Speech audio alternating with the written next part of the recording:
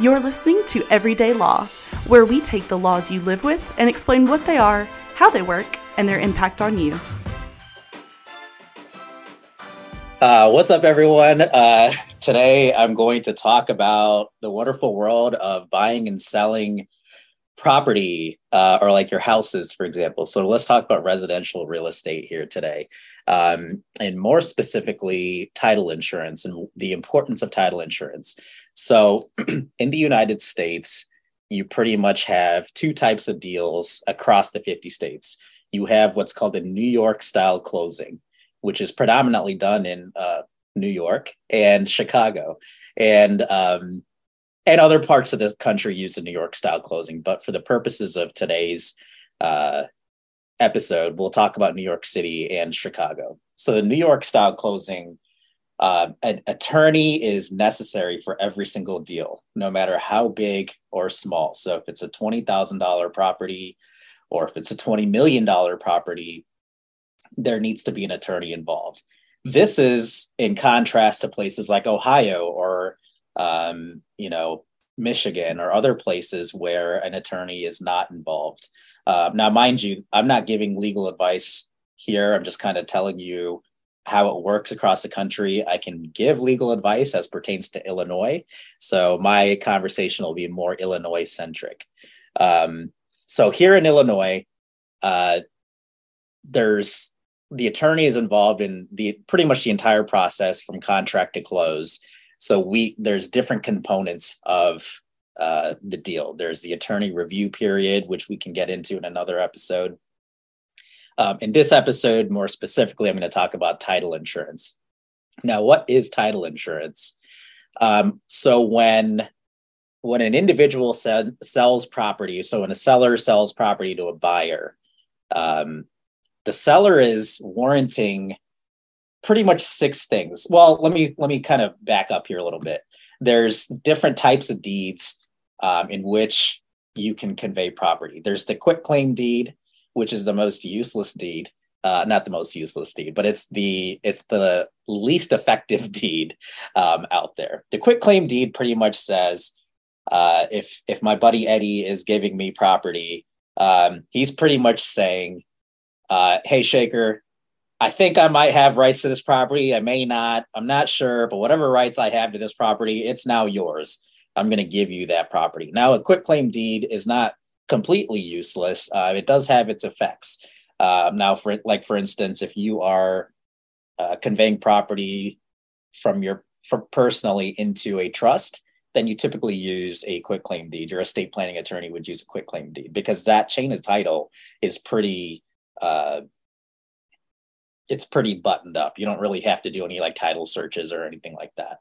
But when you're buying and selling property, especially in places like Chicago or New York City, where, chain of title is really tedious, and you want to make sure that, if my buddy Eddie's actually selling me his property rather than just giving me whatever rights he has, and I'm paying good faith consideration of, $500,000 to him, well, you better believe that I want my property to be clean. I want it to be clean, clear, free of any sort of encumbrances, any sort of title defects, what we call clouded title, or worse yet, wild title, which we can get into in a different episode. But the purpose of title insurance is, if I were to buy that property for $500,000 from Eddie, I want it to be conveyed to me in the most protective, the most protective deed that I can be conveyed that property through. So what kind of deed is that? It's called a warranty deed, a general warranty deed. Now, what does the general warranty deed do? Well, there's pretty much six covenants that a general warranty deed guarantees, the seller's guaranteeing to the buyer. The first one was the covenant of cession, which pretty much is a fancy legal term for the seller saying, I own this property. The second one is the seller saying, not only do I own this property, but I have the right to convey this property to you. The third one is the covenant against encumbrances, meaning that any sort of any sort of encumbrances, anything that may, like any boundary disputes or anything that might be occurring on there will be clear. Will be clear from the title. Covenant for quiet enjoyment, covenant of general warranty, or covenant for further assurances. These are the last three covenants, and really kind of boiling it down is making sure that when this property is being conveyed to you, it is completely yours.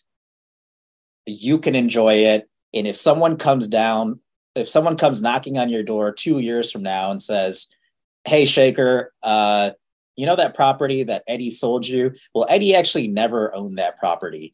That was actually my Uncle Bob's property. And Eddie not only did he not own it, he had no right to sell it. That was Uncle Bob's property. Here's Uncle Bob's original deed. And Uncle Bob passed away and I'm his rightful heir. So this is actually my property. Now, all of a sudden, you're in a legal dispute. And one of those covenants was the seller pretty much guaranteeing you that in the event that someone comes knocking on your door, comes telling you that Uncle Bob actually owned that property, well, that seller is actually going to represent you in court and is actually going to defend you in court against Uncle Bob's nephew. And so that's where title insurance comes in, because litigation of that magnitude is like it can be hundreds of thousands of dollars in Illinois. And so that's why people buy title insurance, or sellers buy title insurance for the buyers. Because in the event something like that happens, the seller is pretty much saying, "I will defend you against any sort of litigation of this matter." So it is important when you're buying a property. And so in Illinois, it's industry standard that the seller's attorney sells the title insurance to the buyer. And the seller's attorney typically picks the title company in which to sell the title insurance.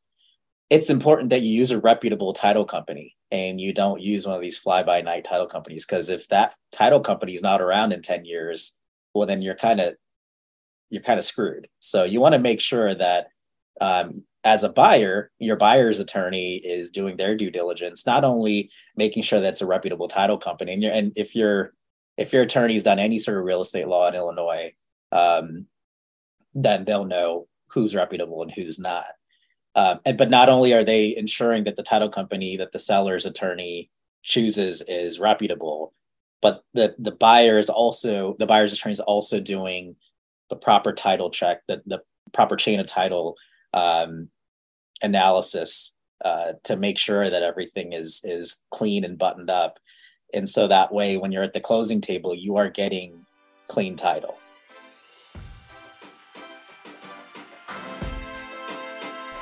Thanks for listening. For more, visit jramenlaw.com.